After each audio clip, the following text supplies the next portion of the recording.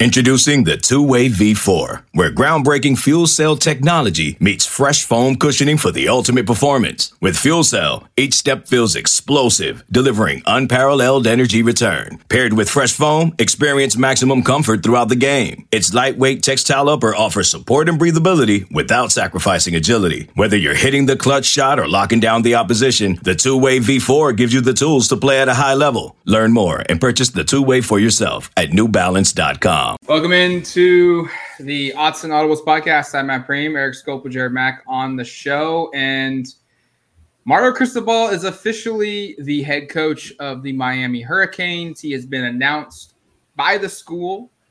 He has commented on it Monday morning. This happened right around 8 a.m. Pacific time. Mario Cristobal had a team meeting with the players. Rob Mullins has spoken on it, and we're here now to kind of just pick up the pieces. And this is kind of last 48 hours, right? This is kind of where we were all thinking this was going. I think prior to that, there was more optimism, more expectation that Cristobal would stay. But the way things intensified, feels like over the last 48 to 72 hours, this is the destination we were all going to land on. And just this program, where is it at now? Eric, you said this program was in limbo after the Pac-12 championship game. Do you feel it's taken even a step back from that regard, or is it still in a good place? I think it's in limbo, but it's actually a step advanced because you know now what is happening, right? When we talked about that, the concept was we don't know who the new head coach is. Well, we know now it's not Mario Cristobal. We know he's not the head coach in 2022. It is a program in limbo in terms of we don't know what the identity of what this program will be. It changes from coach to coach. Obviously, there's no reason there shouldn't be optimism. Oregon can field a very competitive roster in 22, and there's no reason you shouldn't believe Oregon can't continue to be one of the best teams in the country and a conference champion contending team with whoever is hired. But right now we are still in a limbo mode here of, well, who's the next coach? And obviously this podcast, we will not accomplish finding that out. That news will not break during this show. I don't think that would be stunning considering the conversation we just had with Rob Mullins. I think we'll find something out in this probably by the end of the week. We'll have a pretty good idea, I would guess, at least leading up to signing day. I think that's one thing we have to talk about from a timeline perspective. And Rob Mullins did acknowledge that kind of real barrier you have there of the signing day period is fast approaching. We're about a week away, and Oregon, and we'll get to some of this later, needs to retain its recruits, its commits, build this class. That's, again, the lifeblood of the program. They need to figure out a lot of things. And you guys talk about being in limbo. Rob Mullins, even on the interview session, pointed out, I don't know who's going with Mario to Miami. That's why they haven't set an interim head coach, because he's trying to make sure you don't say, hey, it's going to be this guy, when that guy goes, well, hey, I'm actually going to follow Mario Cristobal to Miami. Yeah. So there's still so much to be answered. Who's coaching the game from an interim head coach perspective? We should know Mike Bellotti has already said he was open to doing so. I think that's kind of notable. We made a joke about that the other day on the pod, about that possibility. That would be there'd be some humor to a Bob Stoops versus Mike Bellotti bowl game. I think they coached against each other in 2006, the last time these two teams played. So that'd be kind of humorous.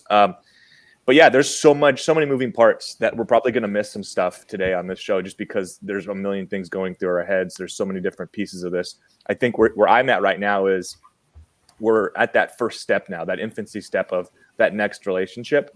And this next week, these next 10 days, whatever the timeline is to get this decided, it is going to be huge for the future of this program. You can't miss on this hire. And to me, I know we'll get into kind of some things that you're looking for in this. For me, longevity is a value here. You think about this program since Bellotti left in 2009, there have been 4 different coaches, and all of them have lasted 4 years or fewer. Oregon kind of has a 4-year curse there when you think about Chip Kelly and Mark Helfrich, and now Mario Cristobal lasting 4 years. Obviously, Helfrich did not leave on his own volition. The other 2 did. Willie Taggart mixed in. There was a one and done and leaving. So to me, it's go find somebody this is not a stepping stone for, and somebody who wants to be here for the long term, because this is tough on a program. I think we all feel like the Oregon football program under Mario Cristobal, its best days, hypothetically, if he was still the coach, were ahead of them. Mm-hmm. That is no longer the case, and now you have to rebuild. So to me, it's just like you got to find somebody who's going to be here longer than 4 years if you help to build anything special. It's hard to build a championship roster in that amount of time. It's not often. You go look at the schools that win championships. Most of them have more than that to get there. And if you're Oregon, I think you owe it to yourself to go find somebody that says, hey, I'm going to be the head coach here. I'm not sure you're going to get a guarantee of it because, hey, frankly, Mario Cristobal kind of said he was going to be here for the long haul. It was one of the things he said in his introductory press conference that you'd have to drag him out kicking and screaming.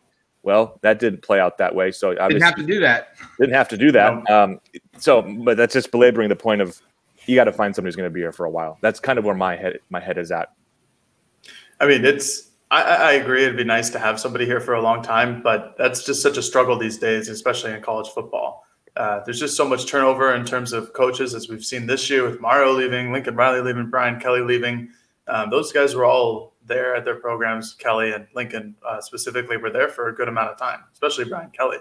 But and then with just how college football is going with the transfer portal, people have options. Yeah. And this is now a business more than it has ever been. So to find a candidate that's going to stick around for a long time would be ideal.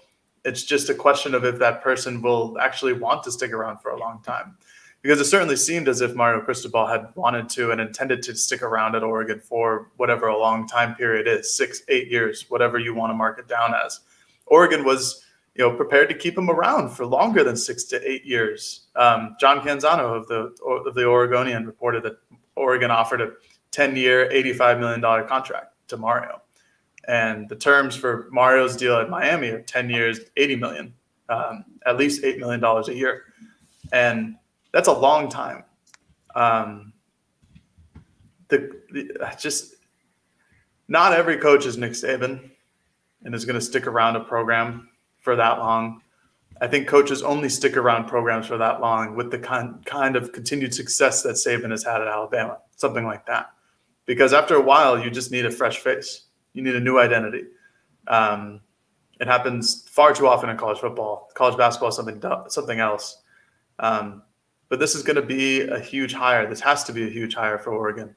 And I'm not sure what the route is that they'll go, whether it is somebody who potentially has longevity potential and someone who is well-known, established, has been a West Coast person, or if they go after somebody who's new and up and coming, or somebody who is a little more prolific and more of a national person rather than a West Coast person. Mullins, in his press conference today, just basically talked about how they're looking after the student athletes for right now. They're looking for somebody who's going to be a leader of young men, which is great. That's what it should be. This is not only is it a coaching opportunity, but it's a leadership opportunity for whoever becomes the next coach. This will be an interesting line to develop and to watch out for and to see where Oregon goes. I'd imagine that, Eric, like you said, by the end of the week, there should be some real idea of who's becoming a real candidate, like a top 3 list. But it's just Monday. So this has been quite the morning. Who becomes interim head coach? I asked Rob Mullins that. TBA, to be announced. They don't really know yet. And part of that is because a lot of the assistant coaches were out on the trail recruiting when this news broke Monday morning. So those guys are flying home to Oregon. Rob Mullins has to meet with those coaches. And more importantly, he needs to figure out who is staying at Oregon, who wants to stay at Oregon, and who's following Mario Cristobal to Miami. I think there are 3 very obvious assistant coaches that follow. Alex Mirabal, the offensive line coach, he is a longtime friend of Mario Cristobal. They grew up together. I think that is probably the most obvious one. I also think tight end special teams coordinator Bobby Williams has been one of Cristobal's mentors, and I would expect that Bobby either retires or follows Mario to Miami to help him build that program. And then Brian McClendon, the receivers coach, I think is probably the least likely of the 3 that I've just named, but I think he is one that you have to monitor. He has no ties to the West Coast beyond his 2 years here at Oregon. hired by Cristobal, really good recruiter in the state of Georgia, really good recruiter in the South.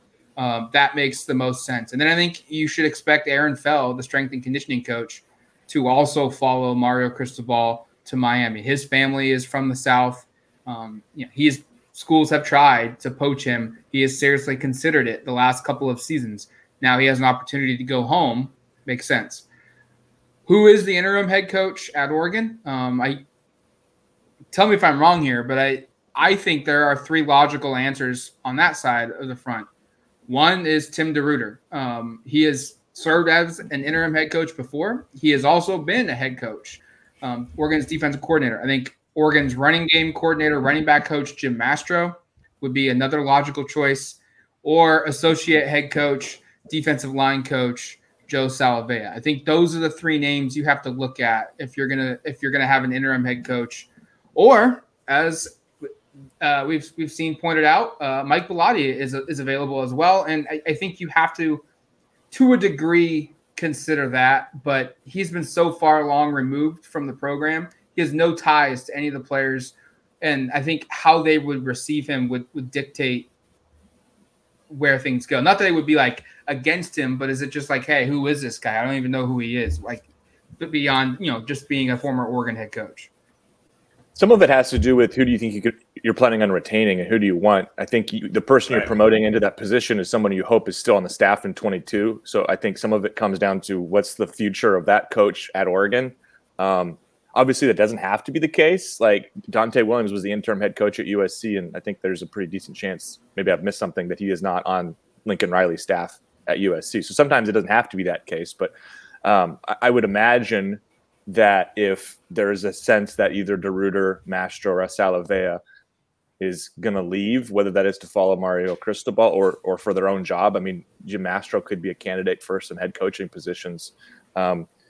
Tim DeRuyter maybe as well. Who knows? But if there's a sense that any of those guys are not long for the job, it doesn't make sense to put them in that position. And I also think you do want to be somewhat careful and cognizant of if you intend to retain some of those coaches, the hurt feelings you might have of being overlooked. I know that in the past that has been something that'll bite schools, where you say, okay, we're going to give the interim tag to this coach. Well, the other coach says, well, I've been here longer. I've been in a position of control and power in the past. So why are you giving it to somebody who was hired more recently? Totally hypothetical, but like, is Joe Salavea frustrated if Tim DeRuyter is the interim head coach, considering Salavea has been every step of the way with Mario and DeRuyter was just hired? This is all hypothetical. I'm just putting that out there in terms of adding that to the discussion of, I think some of the, dynamics socially have to go into consideration in terms of who you want it to be, which is why, like, if you're trying not to hurt feelings quite as much, maybe you do consider like a Mike Bellotti, because it is a person who you're not feeling like you're choosing between assistants. You're saying we're going with this person kind of while I figure things out. I that's all hypothetical. I'm not sourcing any of that. Just kind of my brain processing the information I have right now. You got to be careful if you're Rob Mullins, I think, with attaching that. And I do think, aside from the fact that you have to wait and see who actually comes back, I think that's maybe part of the reason why there hasn't been a finalized decision here, is just kind of seeing how this works out over the next 24, 48 hours. I imagine we'll have an answer relatively shortly on who the interim head coach is. Like, in fact, I wouldn't be surprised if we find that information out before the next time we record a podcast. I'd agree. I don't think it'll take too long. I don't really think that the interim tag is going to ruffle any feathers. It's just the interim tag. I don't anticipate whoever takes over the interim position for the next game is going to become even a head coach candidate. I wouldn't see Oregon. I think the interim is going to ultimately end up being Tim DeRuyter. He just has head coaching experience, like Matt has said. But I don't think Oregon would really consider him to become the head coach of the football team after that. So I think they would like to retain him as defensive coordinator. I think he's done a solid job this year, considering all the injuries that his entire linebacking core and most of his safeties have, undertaken. But it's all about who's staying and who's going. And the fact that Rob Mullins didn't know who was staying and who's going means I'm not sure that Mario Cristobal knows who's staying and who's going. Because I would almost anticipate that Mario's smart enough as a football coach to to have an idea of who he wants to come and go with him into Miami, but it doesn't sound like he knows exactly who's going with him. And that's just me going off the top of my head. And I think there's an obvious one with Coach Alex Mirabal. I think he's obviously going to go down with Mario to Miami and help him develop an offensive line there, just like he did at Oregon. But I think it'll be a bit of a surprise who goes and who stays. I think Oregon would really like most of the staff to go intact, other than if they were to pursue other head coaching opportunities like Jim Mastro and Nevada, if Nevada's coach goes and gets hired. I think it'll just be some more it'll just be interesting to see who goes and who stays. I think it's going to be really important to see how Oregon goes and replaces those candidates, and they have to wait until they hire their head coach to see who he wants to replace those candidates. It's just a lot of moving parts. It's like how we opened this entire podcast with talking about how the team and the program right now is in a bit of limbo, and this is the epitome of that. Is they're all waiting on one hire, and then all the next hires are waiting on that, all the recruits, all the commits. It's going to be quite an interesting 2 weeks, especially with signing day around the corner. Eric, you went to the HTC this morning, Monday morning. Tough. I'm sure it was tough to get anyone to talk, but just describe the scene for people here on the podcast of what you observed, because we've done this before, and it's awkward, it's tough, and it's difficult to explain. Yeah, no, nobody wanted to talk on or off record. I approached and had several exchanges with numerous football players, and they were all positive exchanges, but all resulted in, I don't feel like I want to talk right now. And you could sense, unsurprisingly, that they were frustrated and disappointed. I mean, maybe frustrated is me. That's probably my own word there, but you could sense that this was tough and this was not ideal. And you could see the sense of finality of the Mario Cristobal era on their faces. And I think, we as media and those listening as fans have been emotionally through the ringer with this, but imagine what it's like to be a football player on the team and to have a connection, right? It's one thing to say, I'm a fan of this school, but those players have a relationship with Mario Cristobal. He brought almost every single one of them here. He was instrumental in development for a lot of them. Think about some of the offensive linemen, how integral he's been. And this is now a personal loss as much as it is for those listening and for us for covering this team as a, coaching loss. So that part, I think, came across pretty clearly. It was, I thought it was kind of perfect that it was raining. It's an ugly, gloomy morning. Everybody had their hoods up because of it. And it was a lot of kind of sad Charlie Brown walks, if you will, of just, you could tell everybody was just kind of feeling it, and it wasn't good. And I wish I had a couple players who were willing to say some words, but I totally understand the circumstances. And, it's very understandable that that's where everybody's at. And I think one of the things we now have to kind of reckon with is who goes with Mario from a transfer perspective. The portal has shifted things so significantly, where it used to be a head coach is leaving. And, do you want to do that? You might have to, you might get a waiver. You might not get a waiver. Most of these guys will be able to transfer and play at Miami if they choose to immediately. And that makes the ease of this whole thing, it improves it so much. So I don't know. I think that's the thing we need to talk about a little bit too here is not specifically who's going to go and making some guesses on that, or, educated thoughts on, okay, this person was recruited by so-and-so, but just to point out, this is going to have, we talked about Oregon losing assistant coaches to Miami. Oregon could lose players to Miami. Oregon will undoubtedly lose recruits, maybe not specifically to Miami, but will not sign several players. There are going to be players that choose to wait. I will also say I thought it was notable Rob Mullins said that Mario Cristobal told the team, you guys committed to Oregon, not to me. It was clearly intent of letting players know that this program is still going to be okay on his way out. Thought that was sort of notable. But yeah, this is tough. And I think just being around the players and building relationships with them, this was kind of hard for me to take in too, of just, you could see how much everything has meant to them and how much is lost. And even as an outsider kind of seeing that, you're kind of impacted by it. I will say that for the transfer portal, it can go both ways, where I firmly believe that Oregon's going to lose players through the portal to Miami. It's just how it kind of goes nowadays. And yeah, the players commit to the team, but obviously the coaching staff has a lot to do with them committing to the team and the university as a whole. But a rebuild, if that's what we want to call this, and I just don't have a better word. I'd be careful. I just don't have a better word. Yeah, remodel. I just don't have a better word. Remodel, sure. Oregon fans won't like me saying this, but take a page out of the Oregon State book. Hit the transfer portal hard and get established talent, because right now there's a whole lot of that in the transfer portal. Oregon is still a preferred destination for a lot of kids.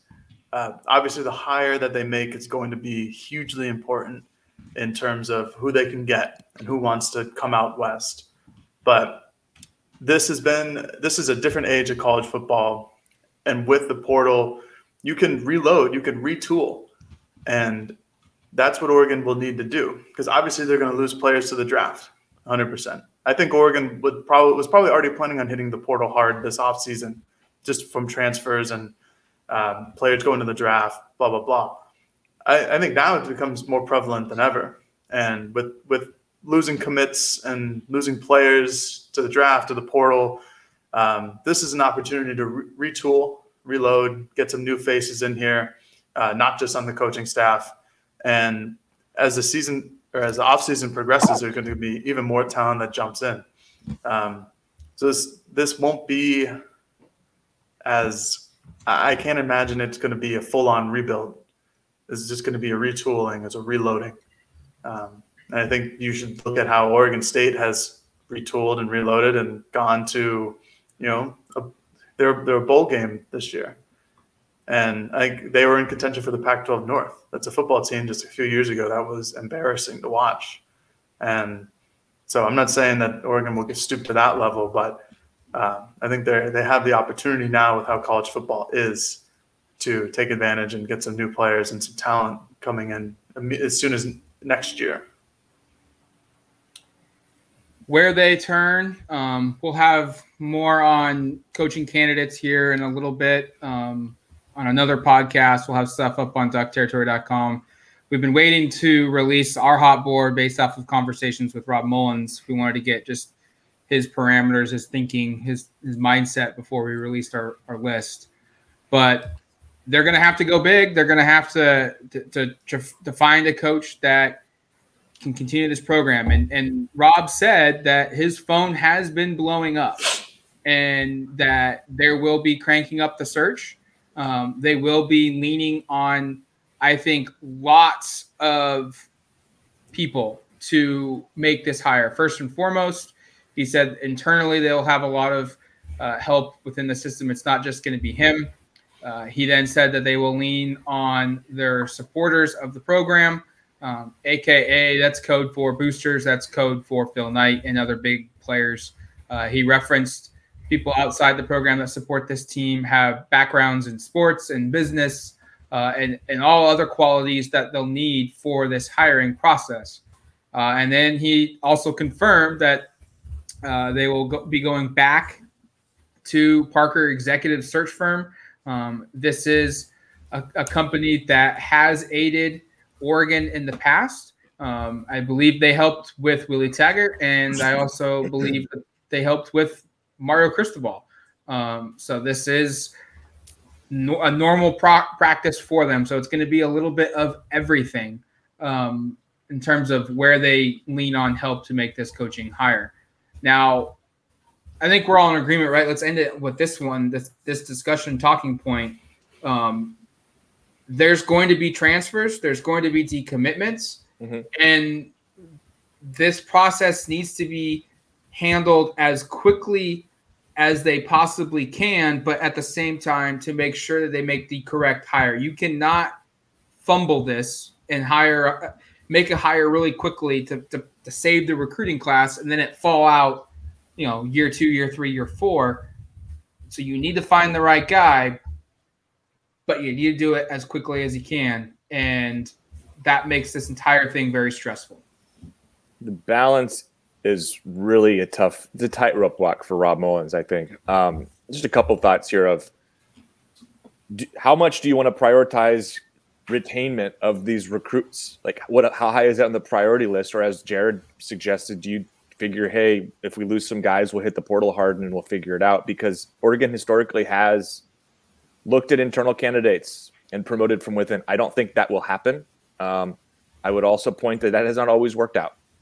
I think that Mark Helfrich example is a perfect one of that felt convenient at the time. They obviously maintained success for a couple of years, but as Matt said, it was pretty clear year 3 into year 4, or maybe just year 4, but it not going well. Now, this is not the long-term fit. So I think it's a balance of that of, okay, do you want to promote somebody from within and try to, I don't think they're even really going to really widely consider that. But if you decided to promote from within, I think you run the risk of really making a mistake. I think the other part here is, do you look at coaches that are coaching in big bowl games, and that maybe aren't going to leave? You try to push for something like that? No, I don't think you can, because this timeline here, you don't want to wait till January. Nope. I think that's a really, really tough line to walk. If you're waiting on NFL coaches that might lose their jobs or whatnot, you're also waiting a very long time. So what I'm getting at is the pool of candidates is kind of whatever the pool of candidates is right now. Unless you have 100% confidence that you are getting a named coach that will blow everybody's socks off, and you feel like you can make that hire in January and have enough time from January to February to figure out your recruiting class. I don't know if that's feasible. I will also say there are some coaches in the Pac-12 that I think you might want to look at with ties. There's a coach at Cal who played at Oregon. There's a coach at Oregon State who's certainly impressing those around him. I don't know if any of those are feasible. I don't know what Oregon's interest level is in those candidates. Those would be convenient, and for my money, would provide you longevity, because I don't look at either of those coaches, because they both have ties to this state, as being ones that would necessarily ever look to take off. So that's part of the balance too. Personally, I'd love to take a look at someone who's an up-and-coming coach, but does have ties to the West Coast. I think you have to be very careful, for my money, of repeating the same mistake you just made 2 times in a row with hiring a big-time potential coach from the Southeast whose dream job is never going to be Oregon and who is going to be very interested in taking off. So I think there's a lot of parts to juggle here. I don't know who the perfect candidate is. I don't think Rob Mullins, frankly, knows who the perfect candidate is right now. But I do think there's going to be a lot of things to chew on. And I think from a timeline perspective, if this isn't wrapped up before National Signing Day, that leads me to believe that maybe they are waiting perhaps on somebody who's still coaching either in the NFL or still coaching in college football at a high level. I don't even think any of I guess the only real one in the college football playoff conversation to consider is Luke Fickell, that you would think could even feasibly leave. The other ones aren't moving. If you think you have a shot with him, maybe you wait. I don't know. This is a tough balance. And again, the more time that comes off the clock, to use the sports metaphor, the more time you lose ground on the recruiting aspect. And to me, it comes down how much of a priority is that, and how much are they willing to give up there to maybe wait it out, or do they feel like, hey, we got to act really fast because we've got some talented players we want to make sure we are able to retain. And the same thing in terms of retaining players from the current roster. Who's the first person you guys call? Matt, what do you think? Who's your first call? If you're Rob Mullins. Athletic director Rob Mullins, I think the first person I call is Dave Miranda at Baylor. Yes, sir. He's from the West Coast, and he's a defensive-minded coach. He's won big at Baylor. I just fear that he's probably in a good spot with the Baylor Bears. So that's probably the first name I would call, but I don't think it's a realistic scenario that he comes.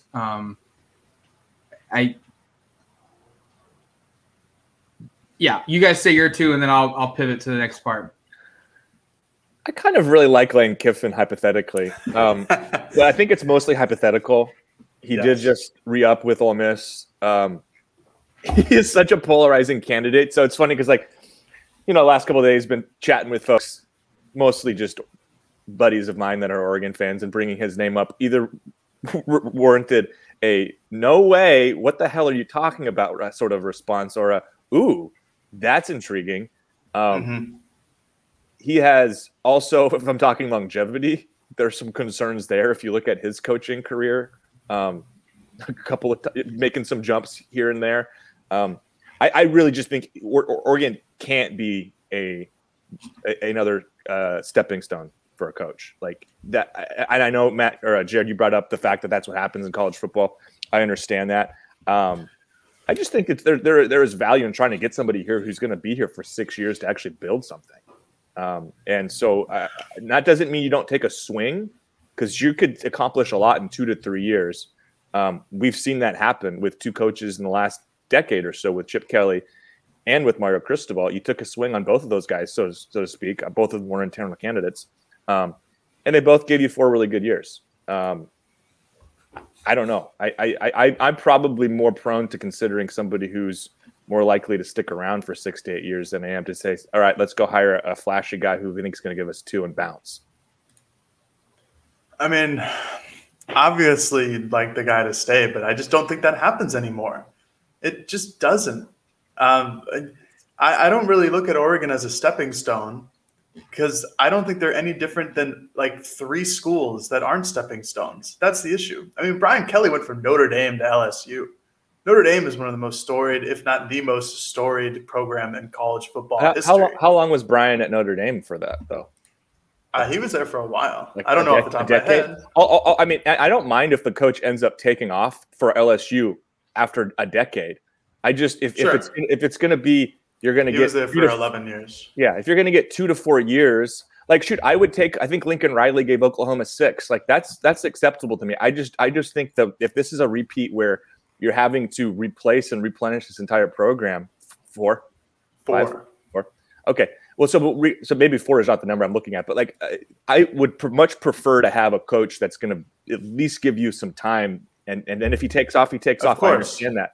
I just think if this is another 3 to 4 years, what are you building at this point? And I understand that the culture and the landscape shifts like that. I also would say that there are coaches that stick around for a while at schools and that aren't poached frequently. And I would just like to see Oregon find their long-term guy. Where's Oregon's Urban Meyer, or even a Jim Harbaugh? Somebody like that who's just going to stick it out. Well, Urban jumped around all the time. But when he was at Ohio State, he stuck it out for a while until obviously he didn't. I'm just saying, I don't want. And I also say he didn't jump from Ohio State to another school. He retired at that time, right? So my point is this is feeling more and more like a job that people they'll give it a couple of years and then they're gone. And I think if that continues to feel like the trend, which is what it already is nationally, I'm concerned by that personally. I just think it's a national trend. And to answer my question from so long ago, my first call is Dave Aranda. I'm going right to Baylor. You know what Baylor is? Sorry, Baylor fans. Baylor is a stepping stone school. Right. So if the Oregon offer reported by John Canzano was true, where it's 10 years, $85 million, I think that offer can get you on the line with almost any coach in the country. And I don't think Oregon would spend that much on Aranda, because he's not necessarily proven that he's worth it. Although, Michigan State gave $10.90 to Mel Tucker, even though he's only had 1 good year. So maybe Aranda is worth it. But he's someone that I could see, falling into that category, Eric, of staying around for a bit. He was Wisconsin's defensive coordinator for 4 years. He was LSU's defensive coordinator for 5. Just hired by Baylor. This is his 2nd year in the program. He went from 2-7 last year to 11-2 this year. I think he's the first call. I think he's somebody who West Coast native like Matt represent, went to Cal Lutheran, had tutelage under Mike Leach at Texas Tech as a GA. He's good. I like his temperament, his mentality. His hires so far have done well. Jeff Grimes is their offensive coordinator at Baylor. I think that'd be a great hire. It just depends if that's realistic or not. And who knows at this point. It's still very early. I don't think they'll do any internal promotions. I don't think there's somebody on the staff after Moorhead left that would really be a suitable candidate to replace Cristobal as a head coach.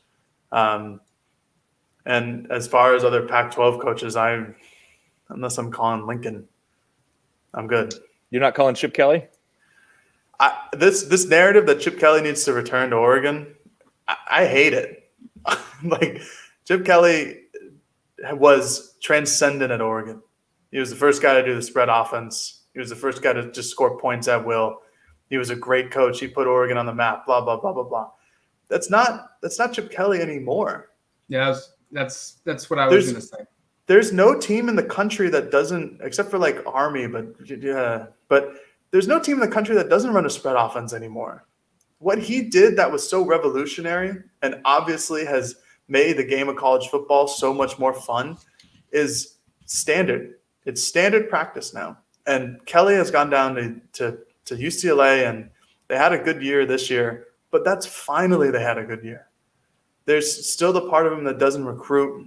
There's still the part of him that doesn't know how to run a defense every once in a while. You can't keep living in the past as an Oregon fan. You have to continue to move forward. And getting Chip Kelly of the past isn't happening this time around. That's 8-10 years ago. It's different nowadays. And I think taking a chance on Chip Kelly would be a step backwards. So I'm out on that Chip Kelly narrative. I think it's silly. You will not see me promoting it anytime soon.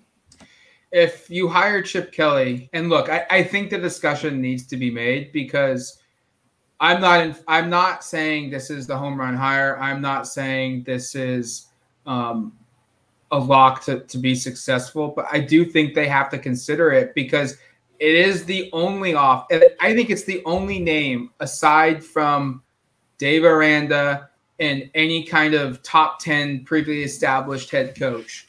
I think this is maybe the only name that probably universally across the board in the country, everyone would see this hire and go, "Oh, that's interesting. That's going to be fun. They're getting the band back together again. 4 straight Pac-12 champion, or 4 straight BCS bowls with Chip Kelly. Here we go. Sign me up." Recruits will love it, because what do we hear the most about Oregon and recruits when they talk about, "Oh, I've loved Oregon ever since DeAnthony Thomas. Oh, I've loved Oregon ever since Marcus Mariota. Oh, I've loved Oregon and their fancy uniforms and their flashy offenses and the spread offense and how they go, go, go, go, go." I mean, David Pollock, and we can joke all we want about his lack of information on Oregon, and a lot of the other big talking heads on ESPN, when they reference, they don't look like the Oregon of old. That is a direct comparison to Chip Kelly.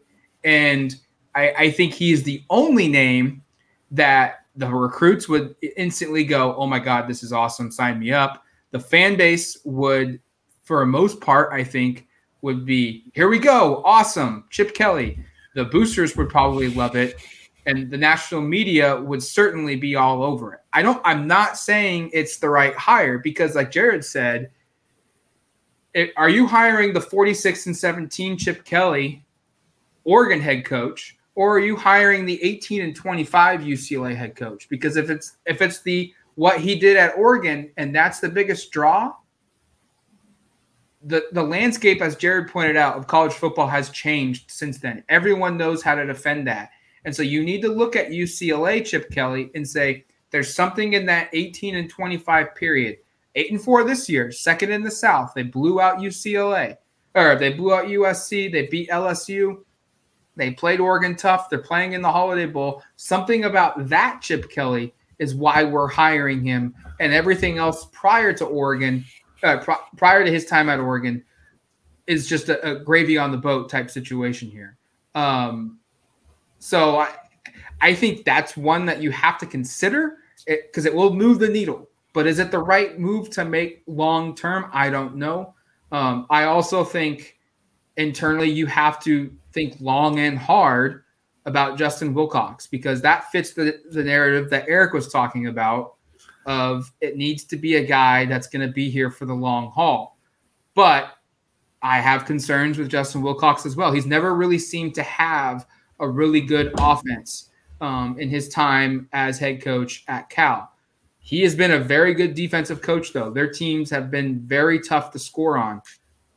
But what's his recruiting like? Is he going to be able to elevate himself to what's required here at Oregon to recruit at a high level? How much of the inability to sign elite recruiting classes is in part because of Cal's academic requirements to get into school there, the lack of financial support there, the lack of facilities there, and just simply coming to Oregon? Does that fix all of that? I don't know, and this is probably where I'm going with this last, is this is probably what makes this so frustrating for Rob Mullins, for everyone else inside the athletic department, and for its bigger boosters that are heavily invested into this program and will have to be heavily invested moving forward to hire the new head coach, is it doesn't seem like there is a slam dunk hire to be had. Because I truly think if this had played out the way it did a couple weeks ago, and we in the 10 million or the 10-year $85 million offer to Mario Cristobal is correct by John Canzano, who's to say you couldn't have been to school to get Lincoln Riley to come from Oklahoma to your place instead of Oklahoma or instead of USC? A lot of those big splashy hires have already happened, and I don't know if another one's going to fall. You're going to have to try, but the options don't feel like 100%. This is the one guy you have to go for. Boy, I think it's tough. Honestly, if you, I don't want to say settle, but if you feel like Justin Wilcox or Chip Kelly, if that's who you want, you get that deal done like tomorrow, and you go out and you try to retain as much of your class.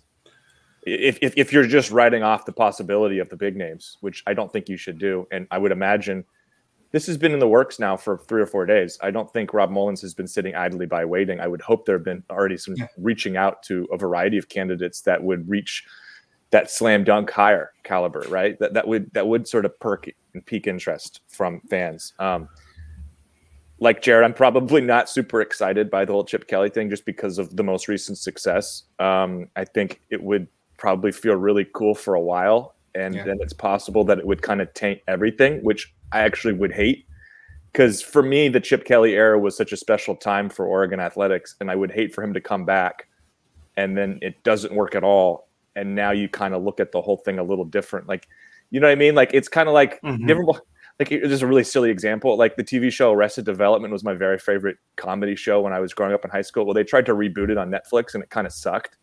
And now I kind of have a little different opinion of Arrested Development overall. And I just have a little fear of, like, you bring back Chip Kelly thinking it's going to be, 2012, 13, or whatever, Chip Kelly. It's not.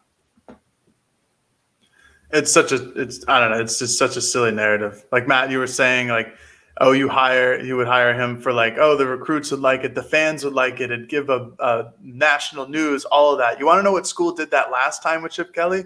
UCLA. Hasn't gotten them anywhere. And I think that would be the same exact thing at Oregon if they went out and got Chip Kelly again. I just think it's such a silly idea. It's too easy. It's not something difficult. You can't, when you're Oregon, you're in at this point, you cannot just make the easy hire. You have to actually do your due diligence and go find somebody who can actually help the program and not just say, we'll take Chip again, we'll take Justin Wilcox, whatever the case may be. Oregon has to do their due diligence and go after somebody who's going to progress this program going forward. Because they've gone down this rabbit hole, let's just do it just for one more minute. Okay. Sure. Urban Meyer. No. No? Terrible human. Great football coach. Terrible human. Yeah, I think I have a hard one with Urban Meyer. But boy, could you win some football games. Yep. You're not wrong. You just have to deal with all the baggage, which is never worth it. Which is you need like 5 bellboys to carry all that stuff with him around, all that baggage he's got. Yeah. No, thank you. Lane Kiffin. I already said that was my name. I'm on the Lane train. If you have an understanding with him that he's going to keep his act together.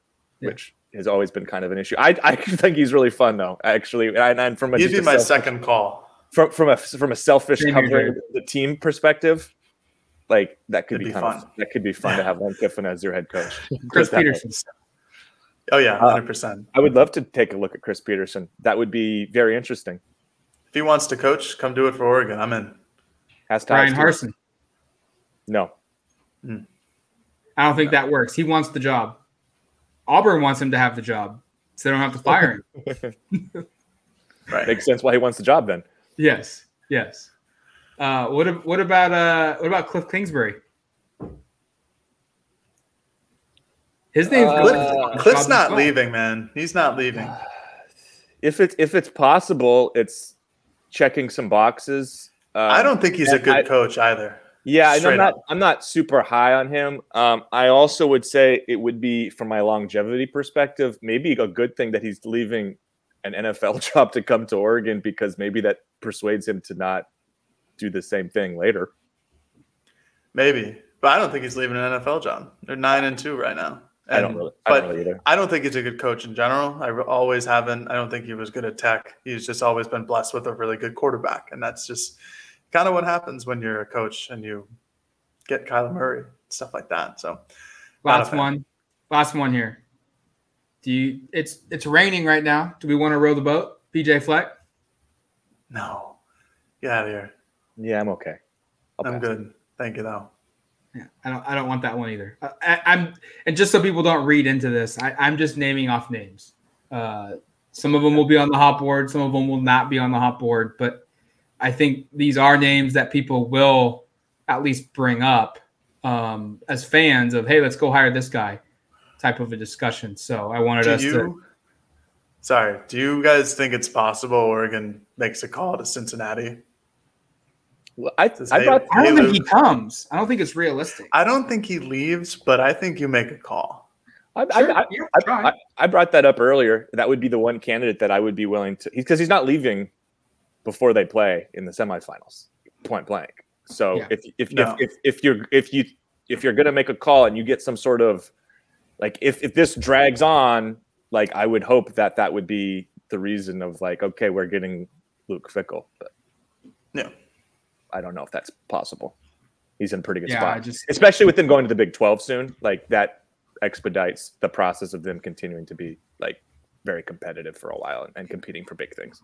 I think this all just points to the fact that the early signing period is a great idea, but the early signing period is a great idea, but it needs to be moved to before the season starts, or just not at all, because it's too close to the coaching carousel. Yes, it is. And it creates too much of chaos for current players, for recruits, and for coaches. And so much of this could be avoided if there was a signing period in August and you locked yourself in, and at the end of the year, a coaching change happens and you can get out of your national letter of intent. You can then take your visits and sign in February, or there's just is no signing, there's no early signing period at all. And this coaching carousel happens. You get a couple weeks after the season's over to kind of figure out what you're going to do. And then in January, you take all your visits. We're just continuing this. And this is such an aside, but my brain says just screw signing periods. Let the kids sign whenever they want to sign. If a kid decides in the middle of the season he's going to sign, let him sign then, and then have the opportunity to have them back out of it with cause at any time. So, like, if a kid wants to commit and sign on an official visit in October, okay, he just signed his letter. He's locked in. If a kid is going to sign in February, he's going to sign in February. But just provide even more flexibility. I don't know. That's just an off-the-cuff thing, and we probably should get off this podcast to go do more work, because we talked about doing 30 minutes and we've done 50. But that's the way it goes here, and I think this has been fun. Yep. Yeah, it's been a great couple of days. It's going to be crazier. And gosh darn it, I did it again. Gosh dang it. Failed to mention, we've got that 50% off promotion right now. And I'll tell you what, we are approaching 100 new subscribers in the last couple of days. So I can tell you right now, there's information on the board that people are excited about and are finding out about. Don't miss out on that opportunity. Subscribe today to duckterritory.com. Get 50% off your membership by doing that. We will be on the podcast. It might be a daily thing. We don't know yet, but I guarantee you there'll be one soon, giving you the updates on what's to come, what's happened, and what we think of it. Up until then, you've been listening to the Odds and Audibles podcast. Talk to you later, folks. Okay, picture this. It's Friday afternoon when a thought hits you. I can waste another weekend doing the same old whatever, or I can conquer it. I can hop into my all-new Hyundai Santa Fe and hit the road. Any road. The steeper, the better. Because my all-new Santa Fe is available with H-Track all-wheel drive, so I can hit the trail without a worry in the world. Heck, with 3 rows and best-in-class rear cargo space, I can pack the whole family in with all our gear. We've got available dual wireless charging for our phones, so we'll never lose touch with civilization, and we won't lose touch with the primordial power of Mother Earth. So which is it? Waste the weekend or do something a little more epic? And conquer it in the all-new Hyundai Santa Fe. Visit HyundaiUSA.com or call 562-314-4603 for more details. Hyundai, there's joy in every journey.